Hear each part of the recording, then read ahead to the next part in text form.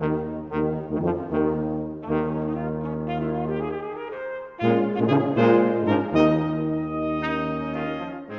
to Expositional Excerpts. I'm your host, Matthew Pilch.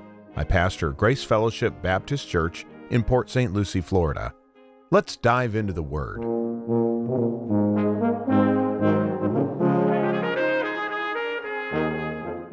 In today's episode, we will continue looking at Ephesians chapter 6, and we're looking at this section from verses 5 through 9. In the previous episode, we introduced the topic and then just covered verse 5, and that really falls under the first point. The first point covers the 4 verses, 5, 6, 7, and 8, and we only got through just even the very first part of point 1. So we're saying that the proposition that covers this whole section is this, that our performance in the world is for an audience of one. Our performance in this world is for an audience of one. And verses 5 to 8 teach us that our duty before our superiors in this world teaches us to honor Christ.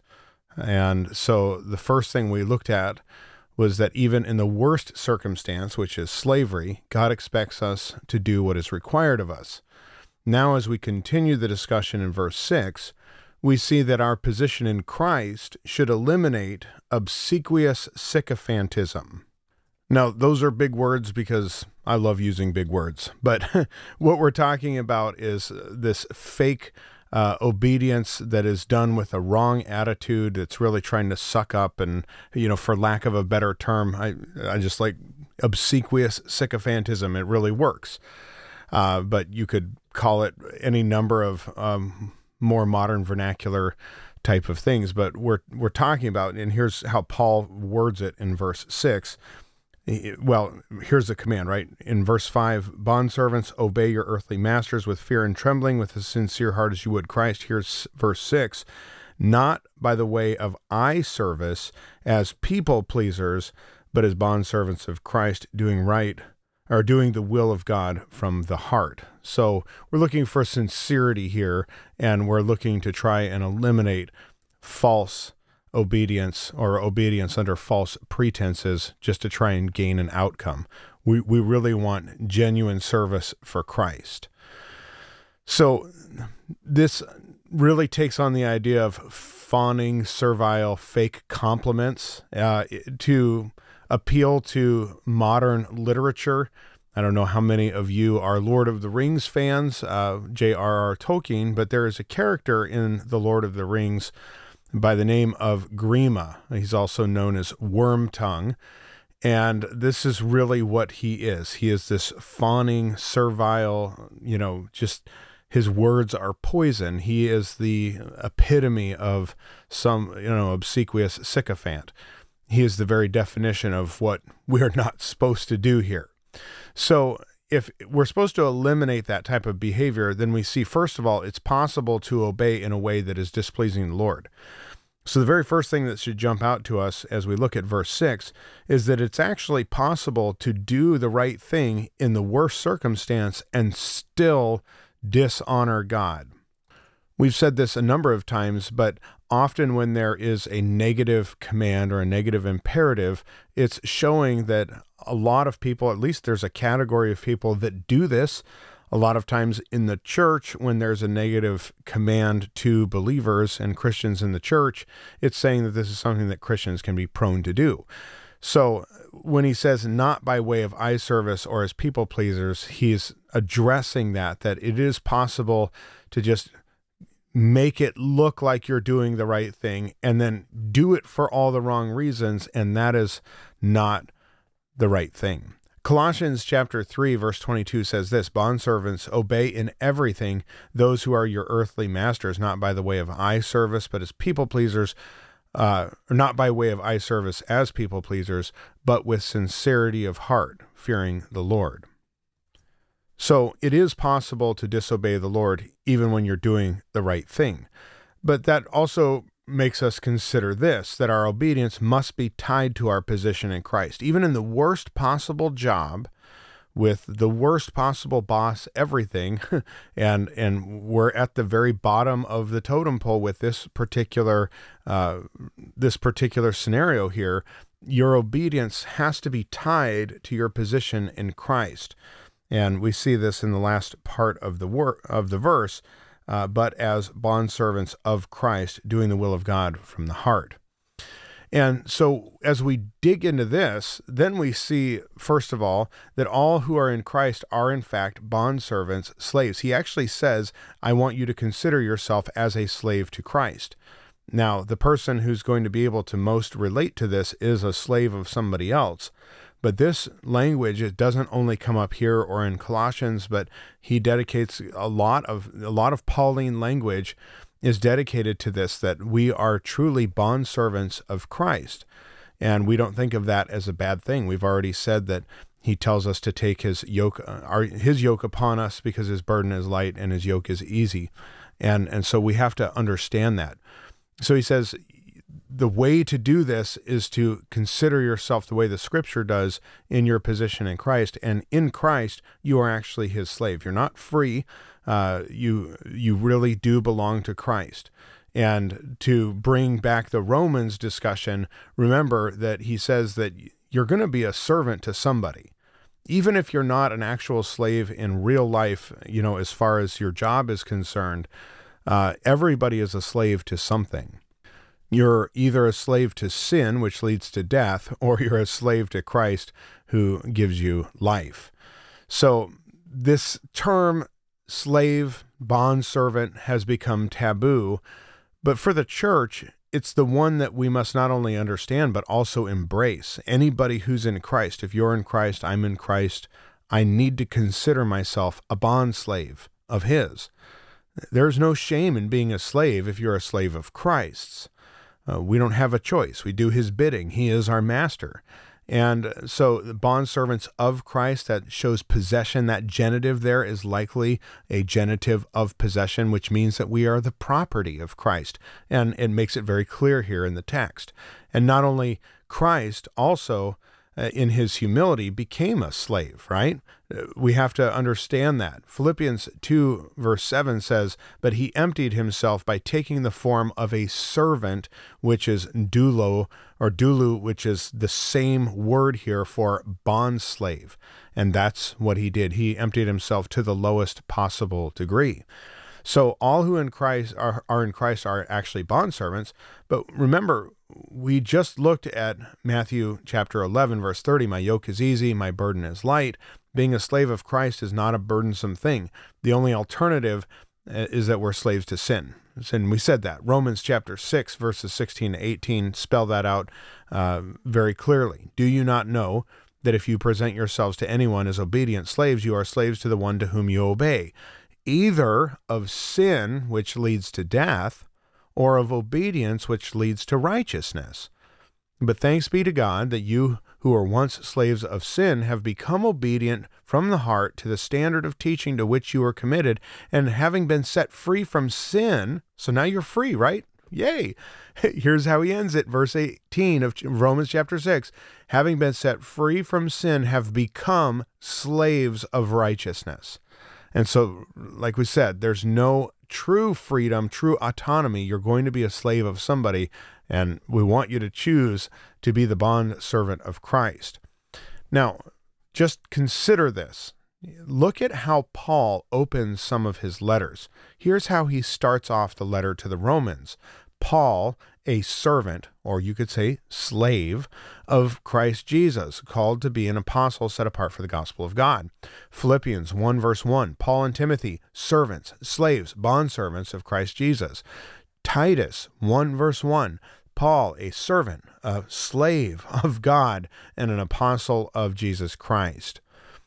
Galatians 1:10. This is a little bit after the introduction, but right there in those opening verses. For am I now seeking the approval of man or of God? Or am I trying to please man? If I were still trying to please man, I would not be here it is, servant, a bondservant of Christ, a slave of Christ.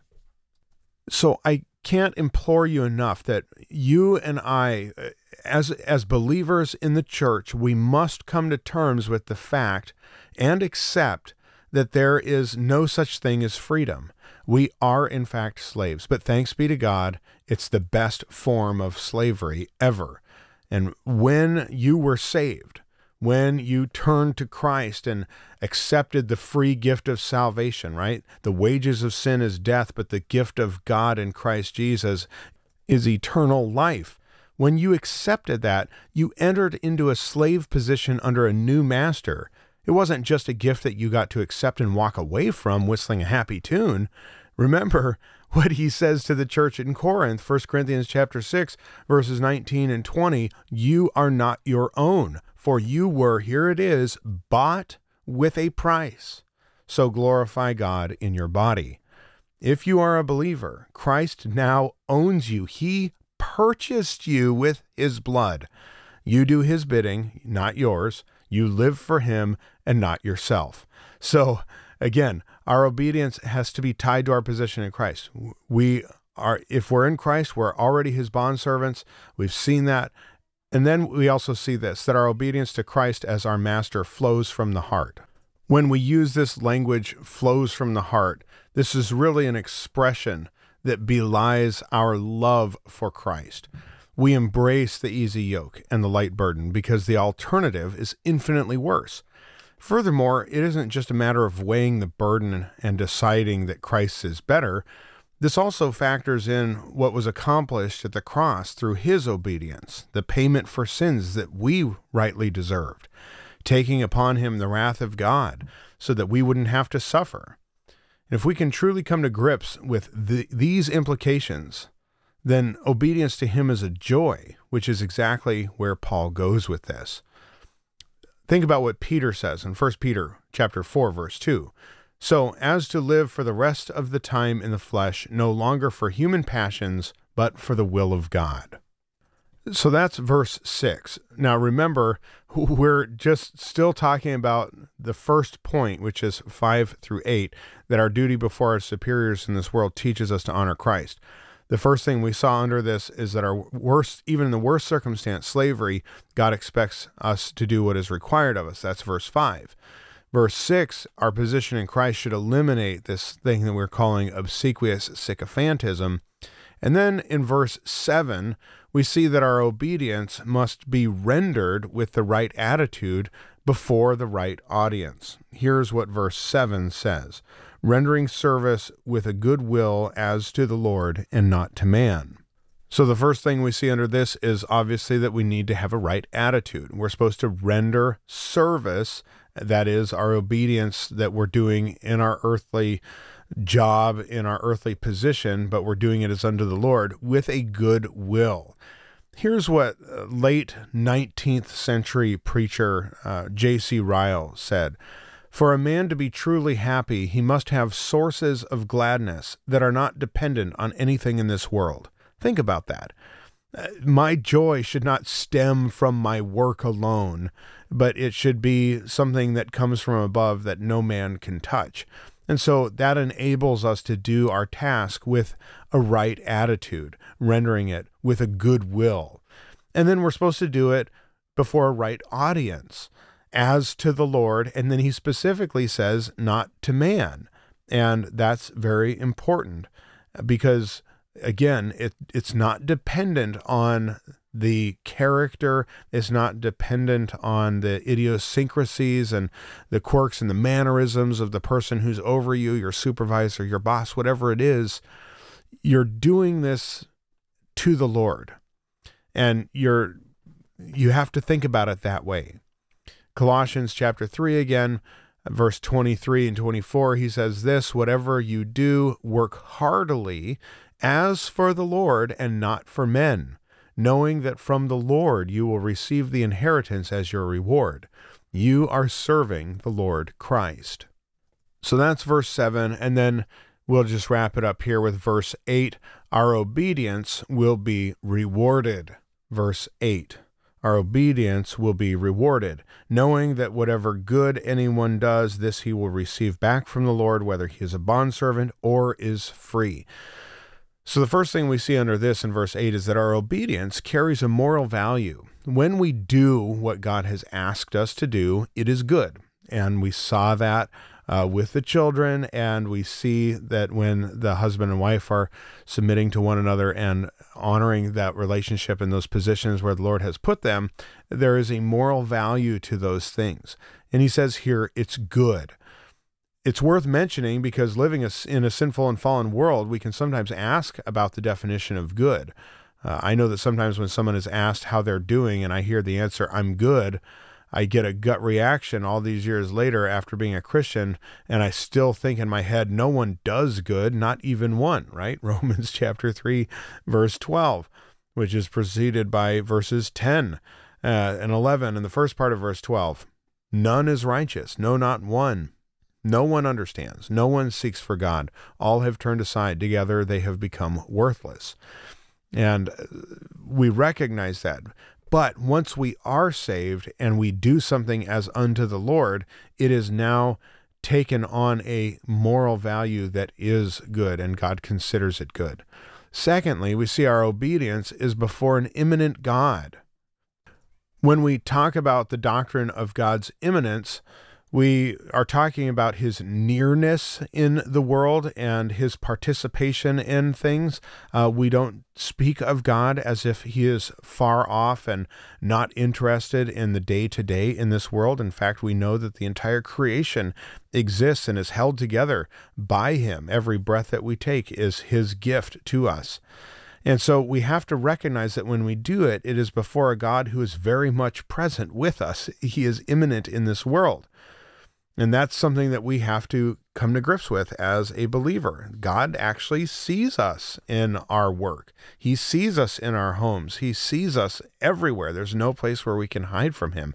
Nothing is hidden in his sight. Hebrews 4, verse 13, no creature is hidden from his sight, but all are naked and exposed to the eyes of him to whom we must give an account. Ecclesiastes 12, verse 14, for God will bring every deed into judgment with every secret thing, whether it be good or evil. And this is born out of the phrase, this he will receive back from the Lord. In other words, God is watching all of the things that I do, and he will reward me accordingly. And even the Christian will get rewarded. 1 Corinthians chapter 3, the bema, right? Okay, so a few years ago, I was reading through a book on persecution and martyrdom of Christianity in other countries in the modern age. And I read about one country in the 1040 window that so heavily persecutes those who have become Christians that they literally have no way to move up in the world after conversion. They are often relegated to the lowest positions of society. Think street sweeper with a literal broom and not a truck, barely making enough to live off, barely making enough to get the food that they need to eat that day. And they are to do that job, be that street sweeper in that awful country that hates Christians. They are to do that job as unto the Lord. And God sees that and will reward them. Our eternal reward is so much better than anything we could ever get back in this side of heaven. And then we see this, and then we'll be done. Our obedience is required no matter our position.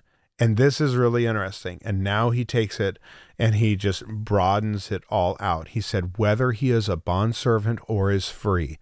We're not just talking now about the lowest job that could ever be had, a job where you don't even get paid a wage. We're saying, listen, it doesn't matter whether you're bond or free.